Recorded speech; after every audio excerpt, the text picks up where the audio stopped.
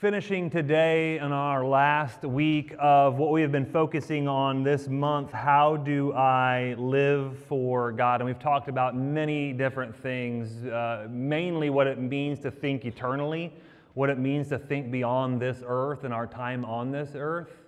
We've talked about what it means to give generously. Today we come to a topic that on the surface, it's going to be a story. If you have your Bibles, turn to Luke chapter 10. That's where we're going to be today. And as soon as you get there, you're going to know exactly where I'm going. But I hope to throw you for a loop this morning. We're going to be talking about the parable or the story of the Good Samaritan, but we're going to dig and go a little deeper than we usually do and get beyond kind of surface, if you will, morals. This is not an Aesop's fable here where we watch a cutesy little story take place and then we get a nice little moral story off of it, like go be nice, go love people. That's not what this story really is. I'm going to start this morning and read, like I said, starting in chapter 10, verse 25 is where we're going to jump into things to understand why Jesus even tells this story, because most of the time I don't think we understand why Jesus even tells the story of the Good Samaritan, but here's why. One day, an expert in religious law stood up to test Jesus. By the way, boys and girls, if you ever have a point in your life where you feel like you're wanting to test Jesus, don't. It never ends well for the person trying to test Jesus. He tests Jesus by asking him this question. And by the way, this question is actually a good question. It's just asked in a really bad way with a really poor motivation. Teacher, what should I do to inherit eternal life? You can tell from the very beginning, these are big matters. This is going to be a big subject matter. And this guy seems to be seeking out pretty important things here. Jesus replies to this man. I love how he does this, by the way. It says in my Bible that this guy is an expert in religious law. In some translations, it may say that he was a lawyer. Not a lawyer like we would know it, like in a civil way or a criminal way where he's defending something, but as a guy who knows the law inside and out, backwards, forwards, everything. He knows everything there is to know about the law. And so when this man, asked Jesus, what should I do if I want to inherit eternal life? Which is also very important too, because we would think what this man is asking is, Jesus, what do I need to do to get into heaven? He's not really asking that. You see, in a Jewish mindset, in a Jewish sense, what they would ask, and this was a question that they would ask a lot in Jesus' day. The rabbis would sit around and discuss it. People would ask the rabbis, what do I need to do to inherit eternal life? And it wasn't, again, just pie in the sky, one day I'm going to go to heaven. It's what can I do to experience the blessings of eternal life now? And so, again, it looks like a really great question. This man is a lawyer, an expert in the religious law, and what does Jesus do? I love the way he does stuff. Well, what does the law of Moses say? How do you read it? I mean, here, buddy, you're the expert. Shouldn't you be the one that knows how you're going to inherit eternal life? The man answered, and you can imagine if you put yourself there that day and you're watching this man, what's he doing the whole time? I know the answer to this one. I've got this one on lockdown. You must love the Lord your God with all of your heart, all of your soul, all of your strength, and all of your mind. That is Deuteronomy chapter 6, verses 4 and 5. And then he responds as well, too, that you are to love your neighbor as yourself. That's Leviticus 19:8. So he takes two scriptures and he sews them together. And as I was telling the Bible study group this morning, what they would often do in Jesus' day, because there were so many laws on and on, they would just, in a shorthand way, say, this is how we sum up the entire law. Love God, love others. If you can do that, and you can try to strive towards that, you're going to do a great job of fulfilling the law. And so he says that. He uses these two verses that he's probably recited thousands of times in his life. And Jesus says, this is what you want to hear from Jesus, by the way. Right. Do this and you will live. Now, there's a little bit underneath that phrase right there, do this and you will live. Because Jesus understands, and we're going to talk about here in a minute, there is no possible way this man can do this. There is no possible way this man can do this perfectly on his own and in his own power. And you will live. This guy is just a knucklehead, though, isn't he, guys? Like, you should have just stopped right there. First of all, you didn't come to Jesus with a question.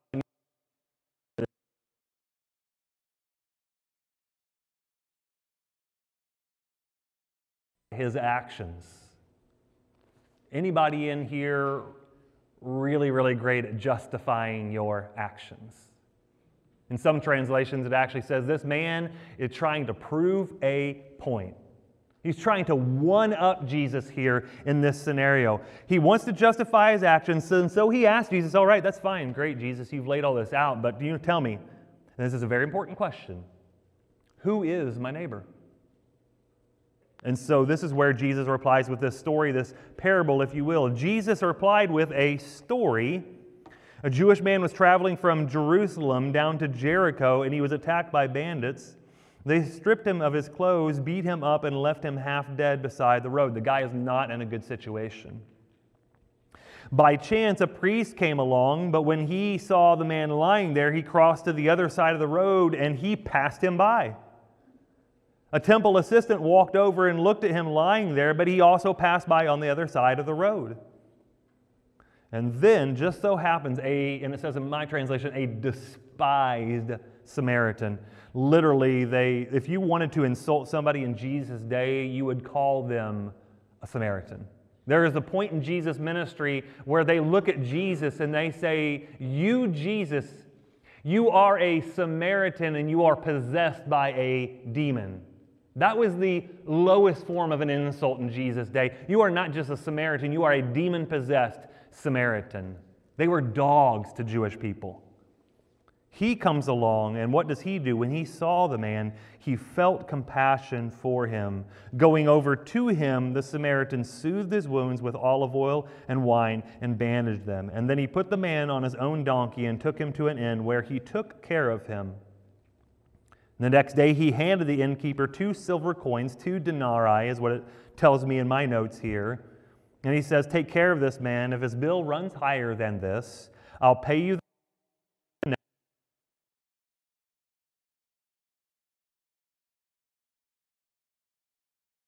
opens up a line of credit and says, just not a very smart move, by the way.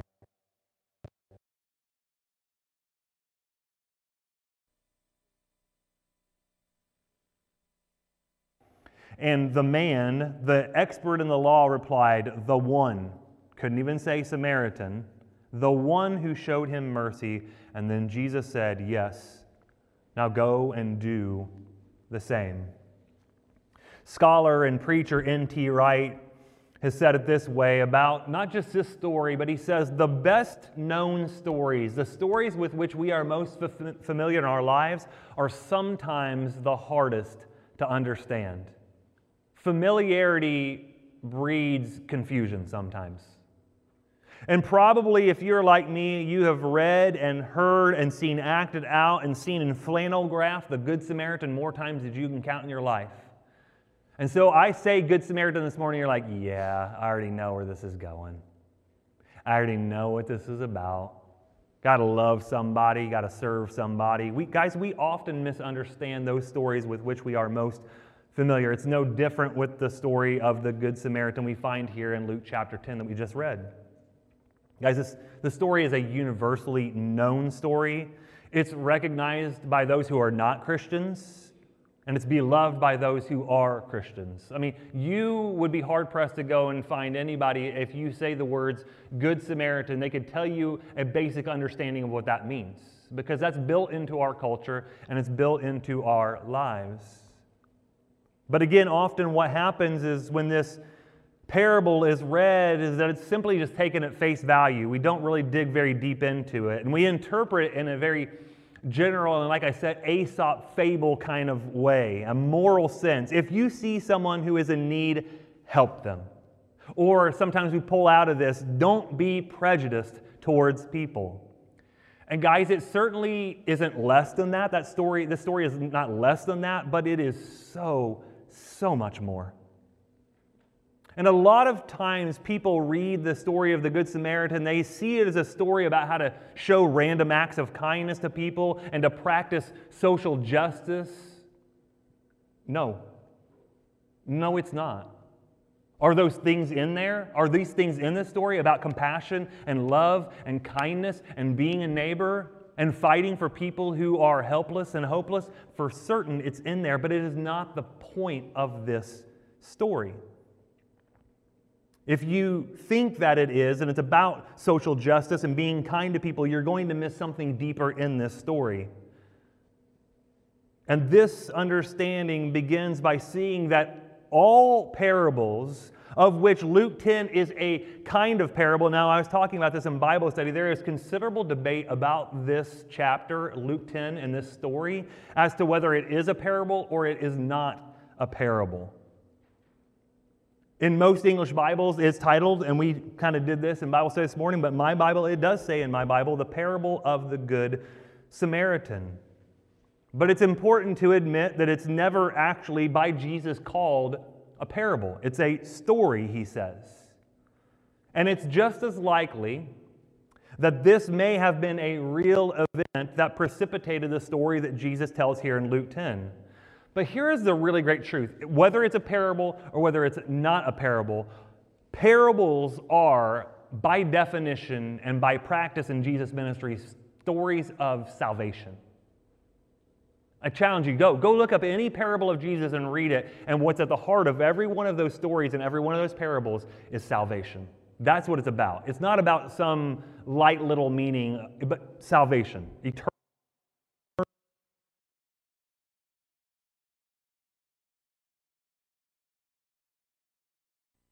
What do you think is at the heart of this story in Luke chapter 10? Salvation. It's all about that. Again, not about love, not about compassion, not about kindness, not about justice. It's about salvation. But maybe, guys, not in the way that you would naturally think.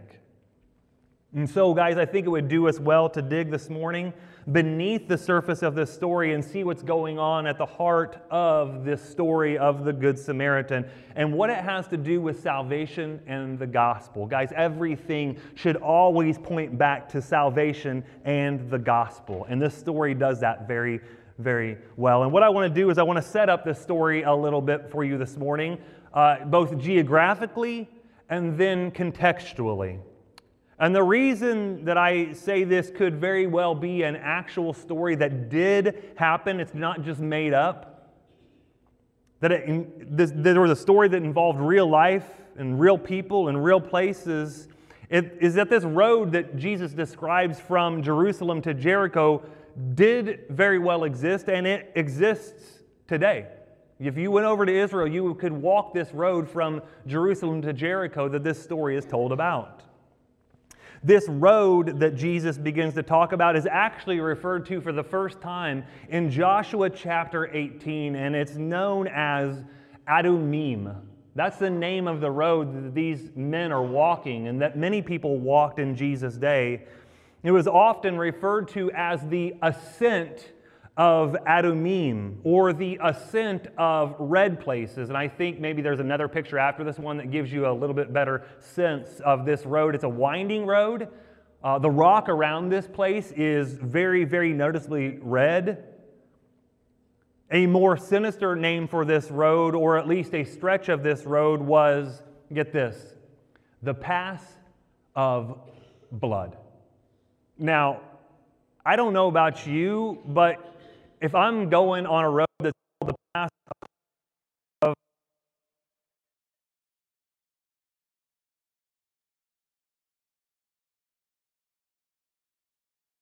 I don't know about you, but that's how I see it when I see this road. This road, the path or the ascent of Adumim, was a 17-mile stretch of road. And again, you can see this is just one part of it, but it is that windy. And actually, this is a more modern picture, and I think it's been kind of made less windy, but it was super snake-like in Jesus' day. It was a 3,000-foot drop from Jerusalem down to Jericho, and so you were walking, if you were coming from Jerusalem to Jericho, you were walking down 3,000 feet, or if you were coming from Jericho to Jerusalem, you were climbing this thing the whole time.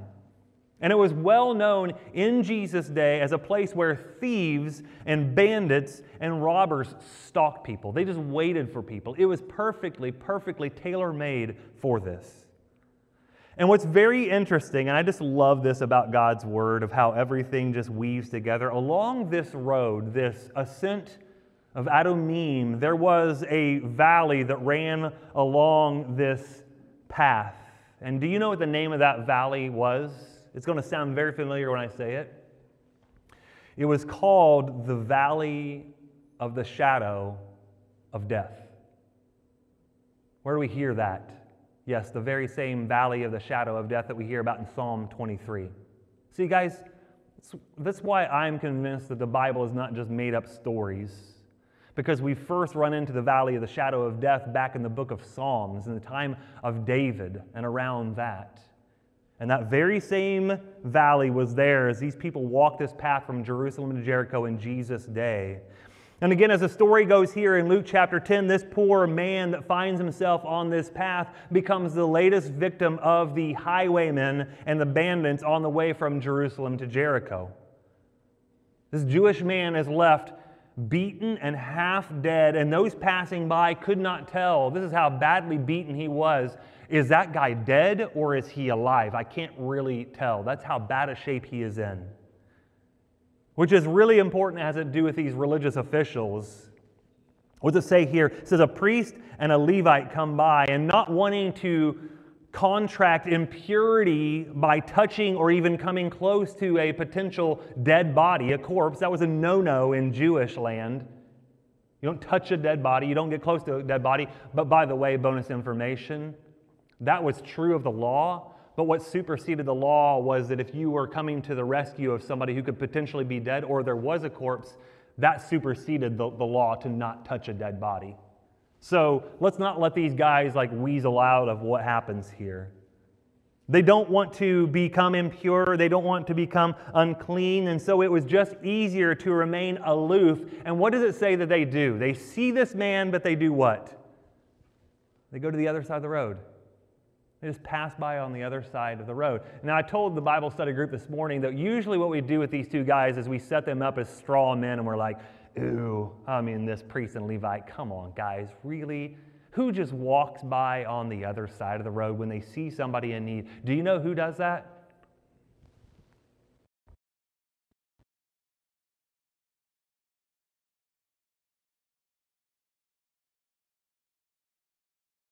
And so we can't just say, ooh, bad priest and Levite. They passed by on the other side of the road, and what they were so concerned with, preserving their purity, came at the cost of being obedient to God's greater law of love.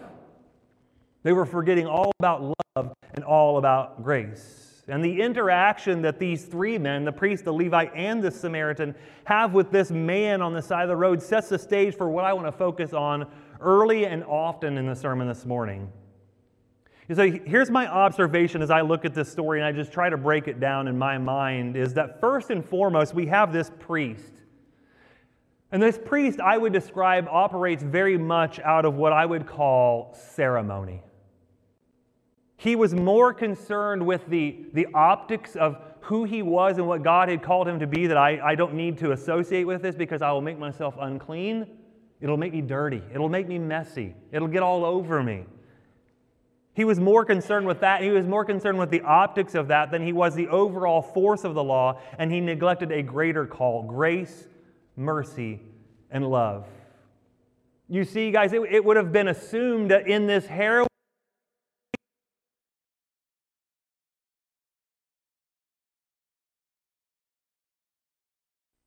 by. And again, if you just imagine Jesus talking to a largely Jewish audience, we're like, we got a Jewish man, and he's on the side of the road, and he's helpless. But here comes the priest. And everybody would be like, yeah, he will make everything right. He will be the one to do what is right. Everybody would say, whew, now he's going to be okay. But that's not how things turn out, do they, in this story? Instead it says, and Jesus tells us, and he tells in this story, that this man crossed to the other side of the road and he just simply passed him by. Didn't even give it a second thought. And so comes the next person into the story to happen upon this poor, helpless man, a Levite. He's a temple assistant. He helps the priest in his duties, but it's a lot of the same reaction, isn't it? It's a lot of the same inaction, isn't it?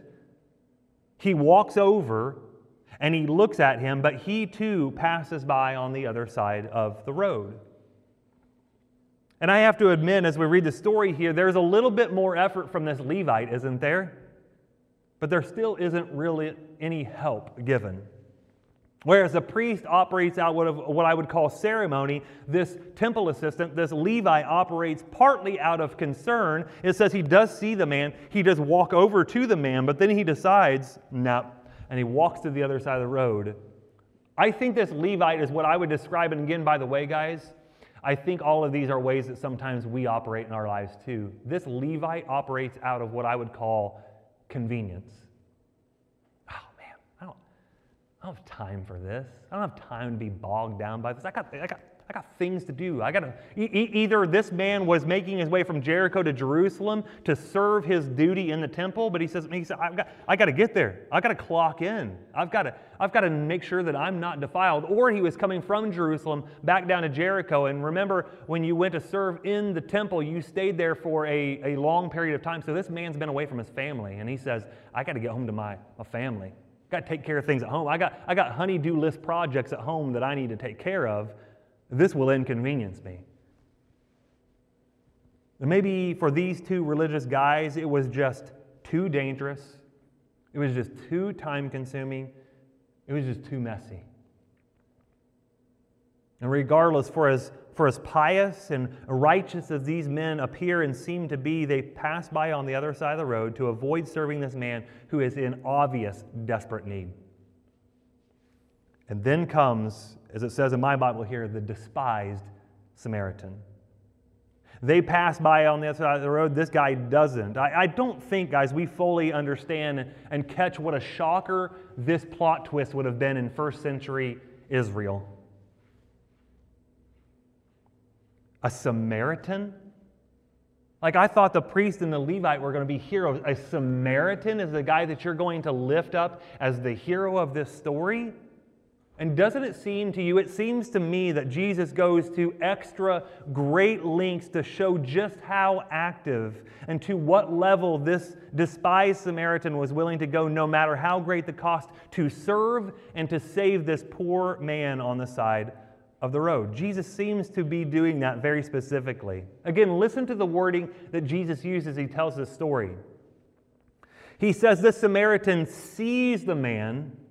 He feels deep compassion and pity for him. He goes to him. He bandages him. He pours oil and wine on his wound. He puts him on his donkey. He carries him to an inn. He takes care of him at the end. And he even, what he does essentially when he says, here are 2 coins for if anything else comes up, he prepays 2 months worth of lodging, food, and clothing, and whatever basic needs arise. There was a sign found as they did some archaeological digs of what it cost for a night at a roadside inn in Jesus' day, and the sign said on there that it was 1/32 of a denarius.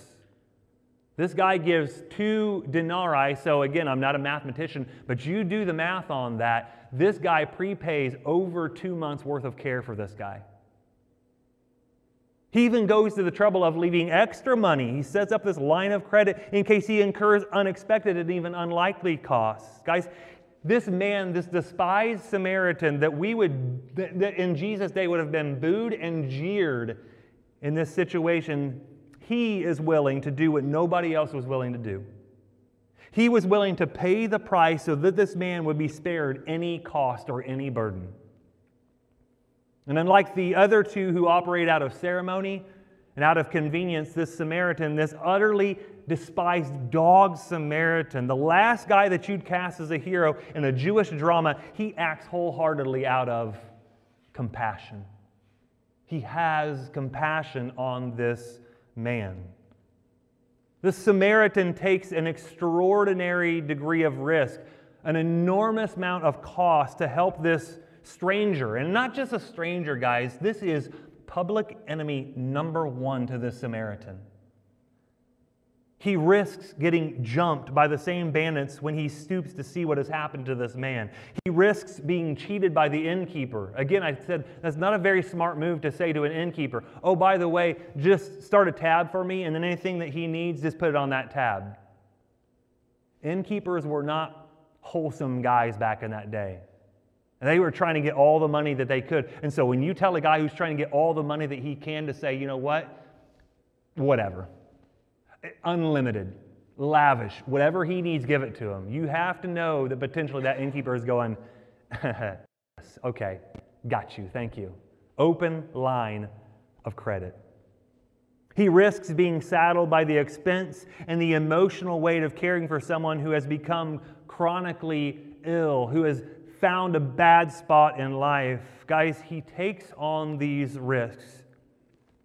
And this is so very key. This is why this line, to love your neighbor as yourself, is stuck in here. He takes on these risks, these costs, because this Samaritan acts as if his own life were the one in question. He has a way of saying, you know what if I were the one who were in that situation right there? What would I want somebody to do for me? That's what I will do for this person. It's a unique way to look at things, and in a way, honestly, that most people do not look at situations. And I think, guys, when we look at this story, and many people would look at this story and they would say, this is whacked out. This seems like a fairy tale. This seems so silly. Who does this? Who would go to all of this cost and this risk, again, for someone that they don't even like? Who is their enemy? This is silly. No, my friends, this is not silly. It is not weird. It is not unusual. This is the kingdom of God. This should be the norm in the kingdom of God. I think many people may read this story and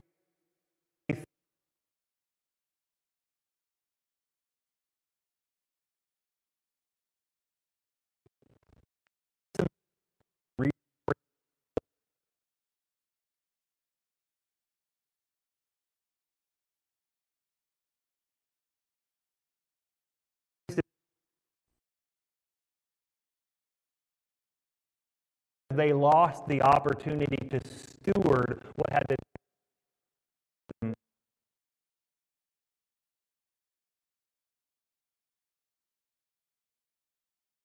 do that. So in the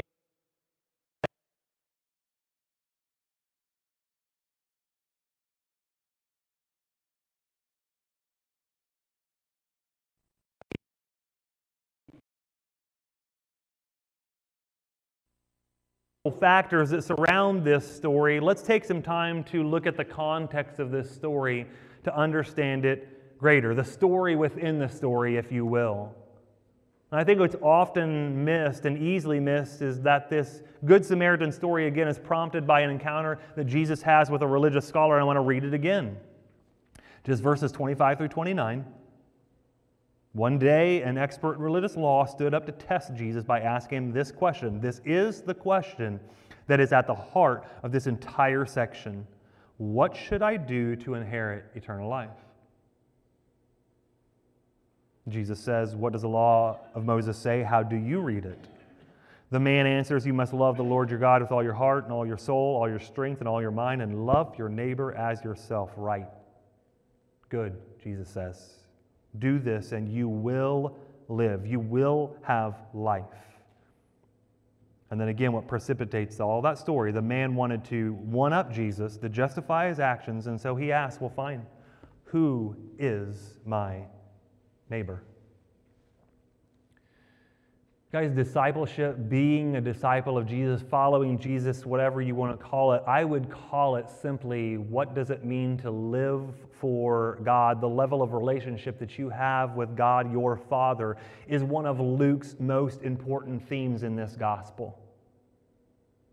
Jesus' encounter with this lawyer, this expert in religious law, reveals how Jesus does. God does not allow distinctions to be made in the basic treatment of people.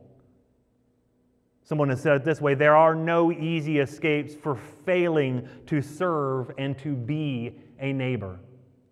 We don't just get to weasel out of that and be like, well, I didn't do it because of this. No, there is no escape from being a neighbor to someone else. This man asks this question: what shall I do to inherit eternal life? Again, that sets the tone for what's about to transpire in this entire story. In the rest of this passage to verse 37, it's all about eternal things, eternal life, salvation. This lawyer comes to Jesus and he, again, bad motivation, he is trying to trap Jesus with the law. But what does Jesus do? You notice, right? He sends him back to the law.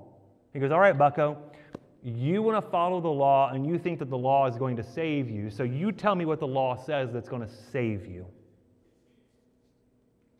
And he doesn't send him back to the law because the law perfects, but the law has always and only ever will be good at pointing out that we need saving. You understand that, right? I've said that many times.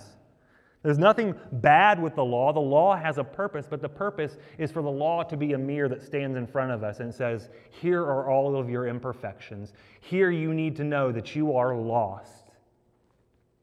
That's what the law is about, and that's what Jesus is trying to get this man to do. To point out that we need, that he needed saving.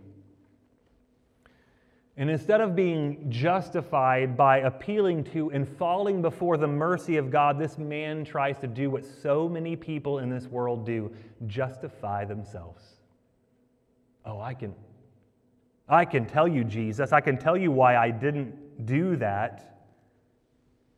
And guys, in the end, this is not so much a story about loving those we hate, but showing sacrificial love towards those who are hateful and unkind toward us. I want you to hear that again. The story at the heart of it is not even really about us. It's about us showing love to those who are hateful and unkind toward us. Guys, there is absolutely no logical reason for this Samaritan to go to the lengths that he does, but I want you to notice this, and I want you to note this and tuck it away. True mercy does not need reasons or logic to act. It just needs an opportunity.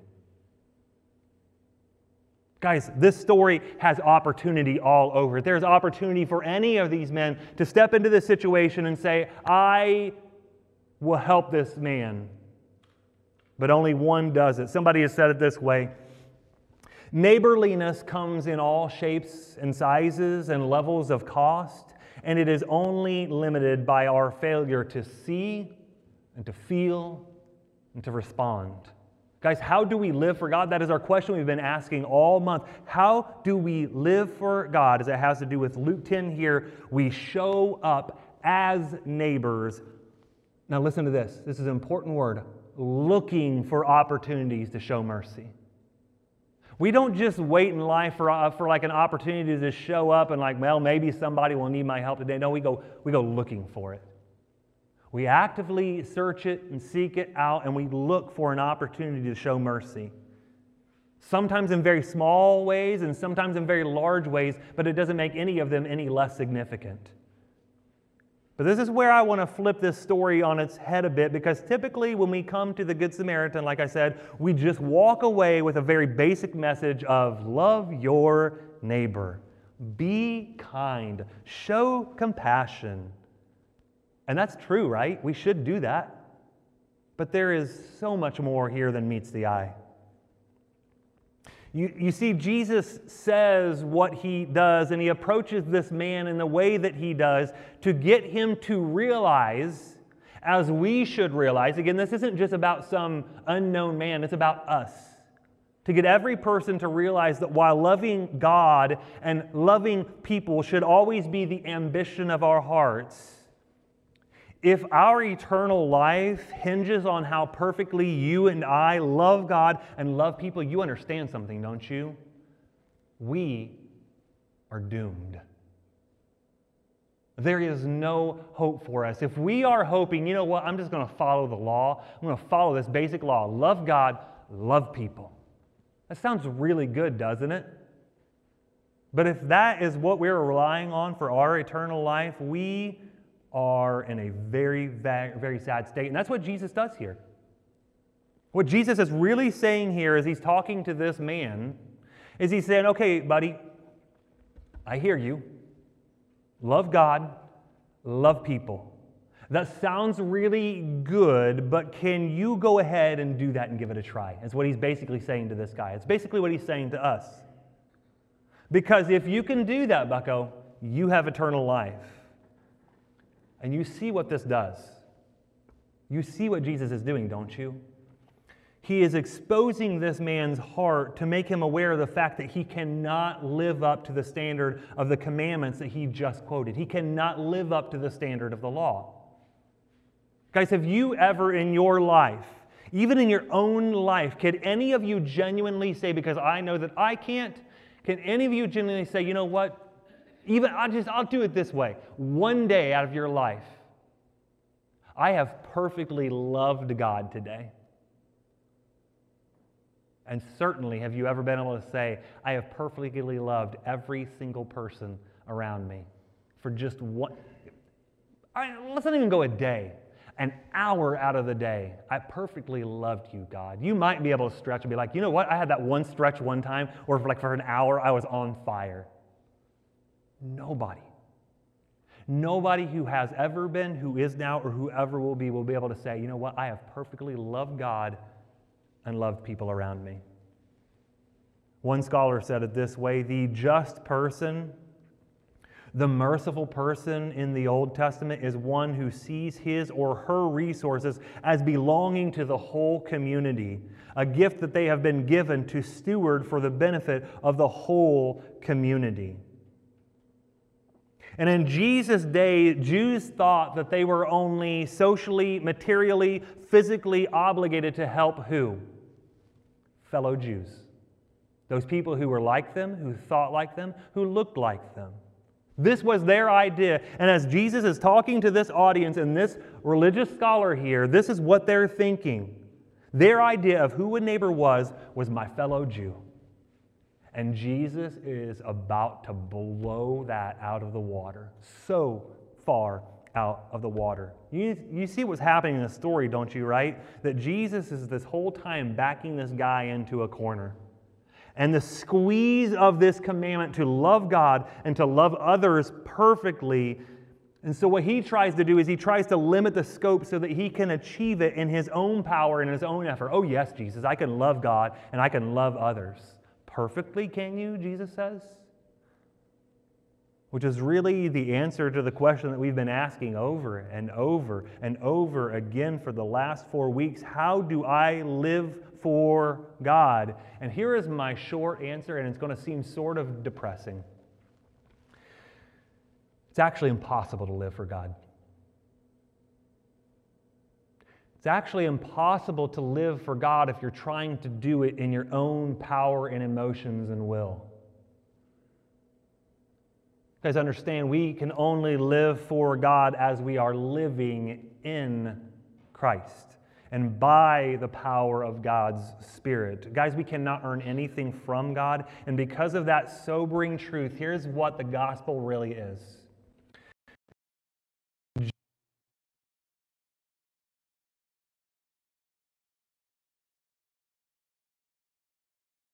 Perfect life. Guys, that's the joyous news of the gospel. Charles Spurgeon said it this way. I love this line so much. Let it never be forgotten that what the law demands of us, the gospel produces in us. We can never, ever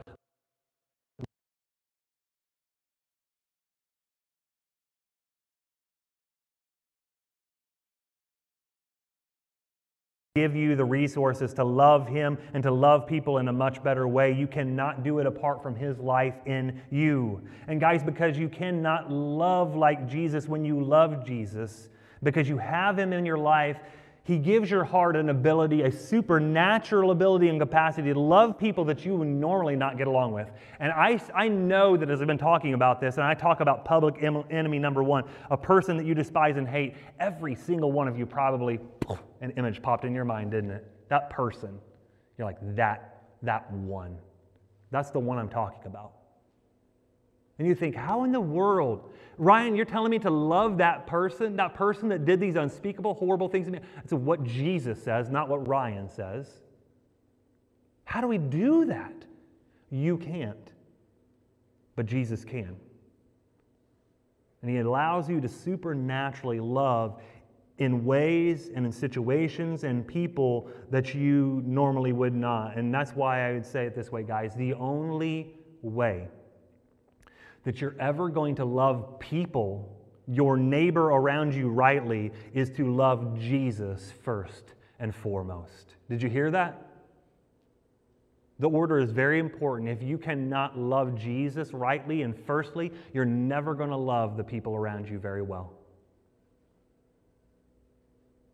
If we could, guys, love perfectly, we would be perfect. But since we aren't, and we can't love perfectly, it necessitates a perfect, sacrificial Savior. You see, it always comes back to Jesus. It always comes back to the story. Guys, the heart of this story is not good deeds or compassion or love. The main thrust of this story is that we are deficient when it comes to saving ourselves, but thank goodness we have a perfect, loving, full of sacrifice Savior. Guys, this changes everything about what we internalize and apply from this powerful story of the Good Samaritan. See, the call at the end of the scene is not that we need to just ride in on our white horses and rescue everything. We need to rescue the poor and huddled masses. But guys, the point of the story and the thrust of the story is that we need to be rescued. We. Not somebody else, not a world. There is massive need in this world, but first and foremost, we need to understand that we need to be rescued from our poverty, our insecurities, our bent thinking and actions. And when we know that we have been rescued from that, it frees us and it opens us up to serve sacrificially. See, I think we always want to jump to, like, what can I do? Where can I jump in? I got to do something. I got to help somebody. No. You need to understand what's been sacrificed on your behalf, and then you can serve sacrificially. Guys, you won't radically neighbor in life until you recognize that you have been radically neighbored. Until you see yourself in the situation of a vulnerable, helpless, hopeless individual. That's the position that Jesus puts this lawyer in. And guess what? It's the position that we have all found ourselves in. And sometimes many people still find themselves in this position. Until we are rescued by He who was once our enemy. Romans chapter 5. Verse 8 says it very well. God showed His great love for us by sending Christ to die for us while what? We were still sinners. We were public enemy number one. We were so far away from God that He was as to an enemy to us. Guys, Jesus is way more than just a good Samaritan. He is the greatest Samaritan that we'll ever know. And I think what happens in the story and the call in this story is not so much, you understand how Jesus does this, right? The question at the very beginning is, okay, then Jesus, you show me who is my neighbor. And what does Jesus do by the end? He flips it and He does this. Verse 36, who would you say was a neighbor to the man who was in need?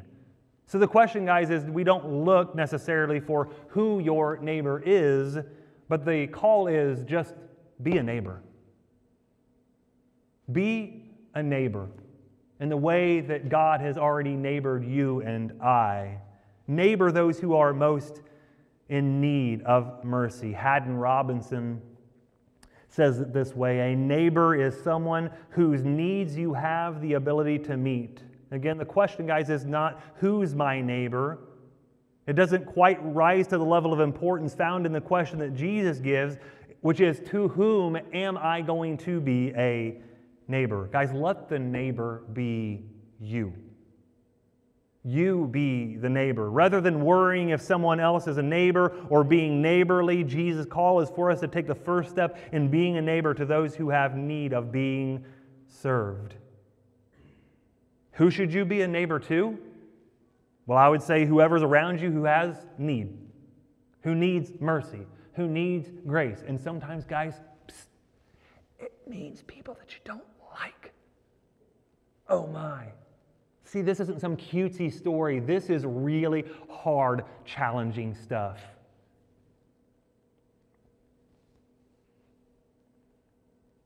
It's to regard their needs as more important than your own and to be willing to do whatever it takes to lift them up, to ease their burden, even if that comes to great.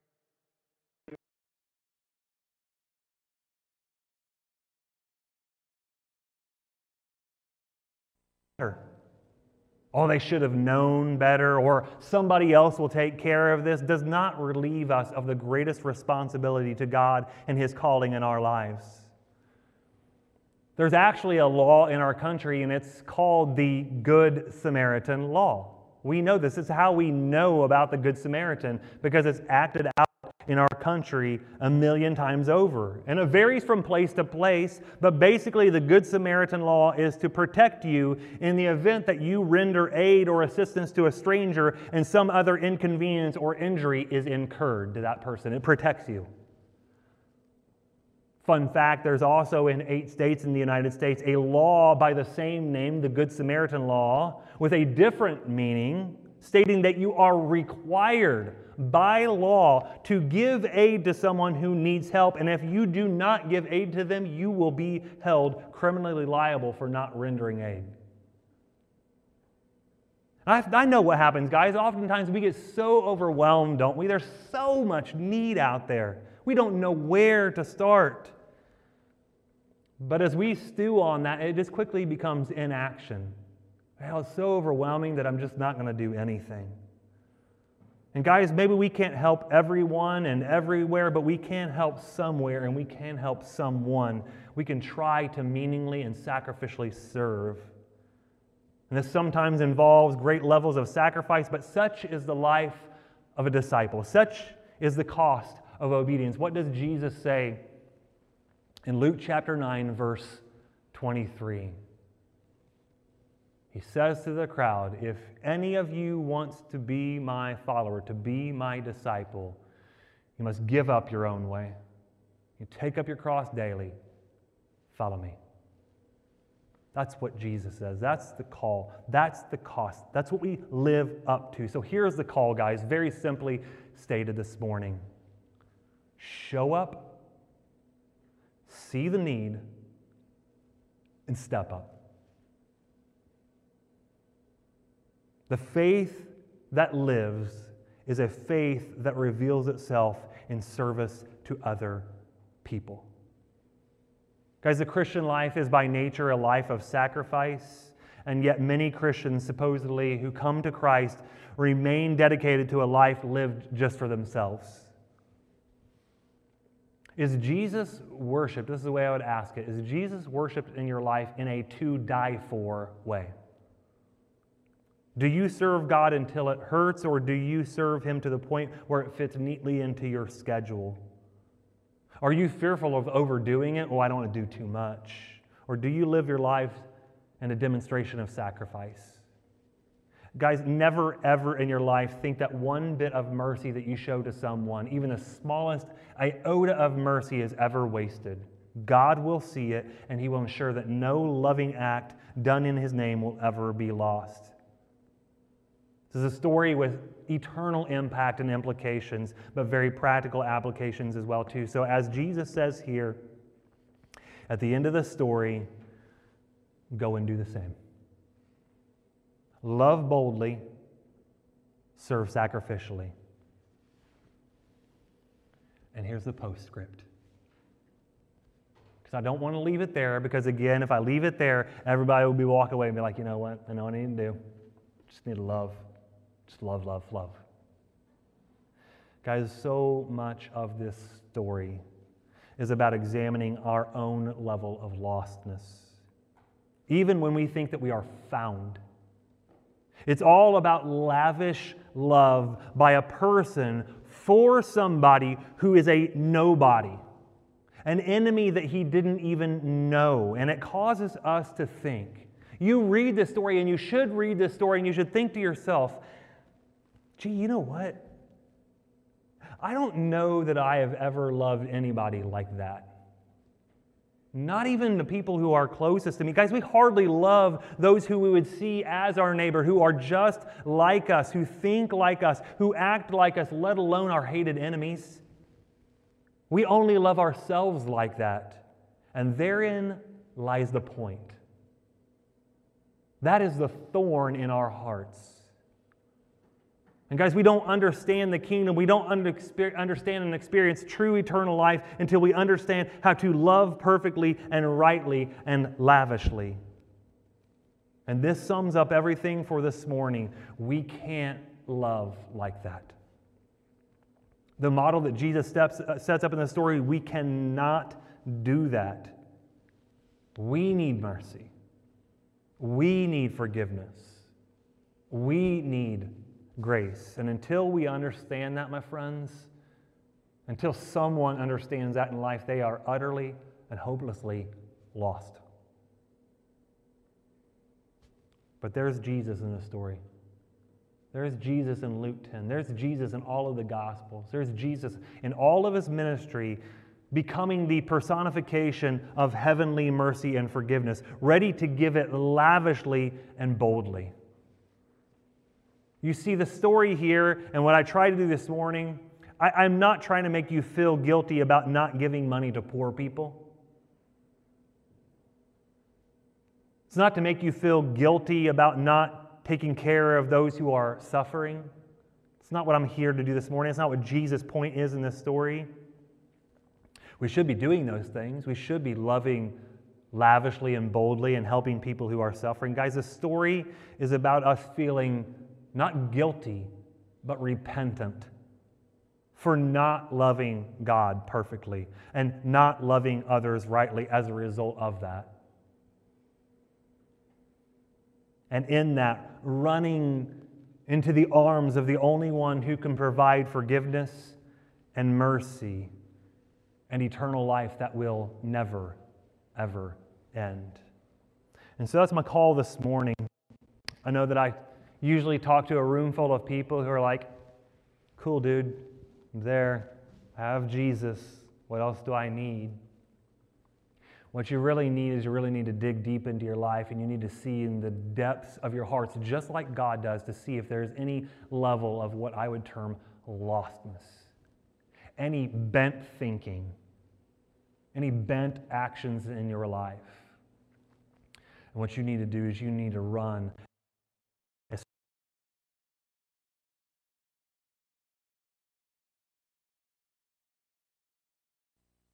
turn around. I change my mind. I no longer want to act or think like this. And then perhaps for somebody here in this room this morning, they need to, for the very first time in their life, run towards Jesus. Understand for the very first time just how lost they are apart from Jesus. That you, my friend, are the man on the side of the road, left there, beaten and half dead. You don't have to stay there. There is one who has come to rescue. He has already done that on a cross. That you would come this morning and you would give your life, you would dedicate your life, you would commit and devote your life to the only person who is able to carry the weight and the burden that you try to carry in your own life. Friends, do not try to live by the law. We live our lives by the grace and love that has been shown to us, and we extend that to others. Would you pray with me this morning? Lord, humbly ask. I can only ask this for myself, but I plead and hope that every person in here would be willing to ask the very same thing, that Lord, in my life, you would allow me to see deep within my own heart And not for me to look within myself for something, but Lord, to look in my heart and to see what there may be in there that is causing me to be separated from you, to be lost and apart from you. And that for all of us, Lord, we would be able to come to you and we would be able to throw ourselves on your lavish, reckless grace and love. It seems so crazy. It seems so weird and wild to do what you have done for us, that when we were at our worst, you were at your best. And so I pray, Lord, that we would see in this story exactly that. That while there are a lot of noble, virtuous things to look at in this story and a call for us to be a neighbor to those around us, that's there. But over and above that is the truth that you, God, found us when we were lost, when we were utterly hopeless. And for that we thank you. Thank you. Thank you, God. It's in Jesus' name that we pray. Amen.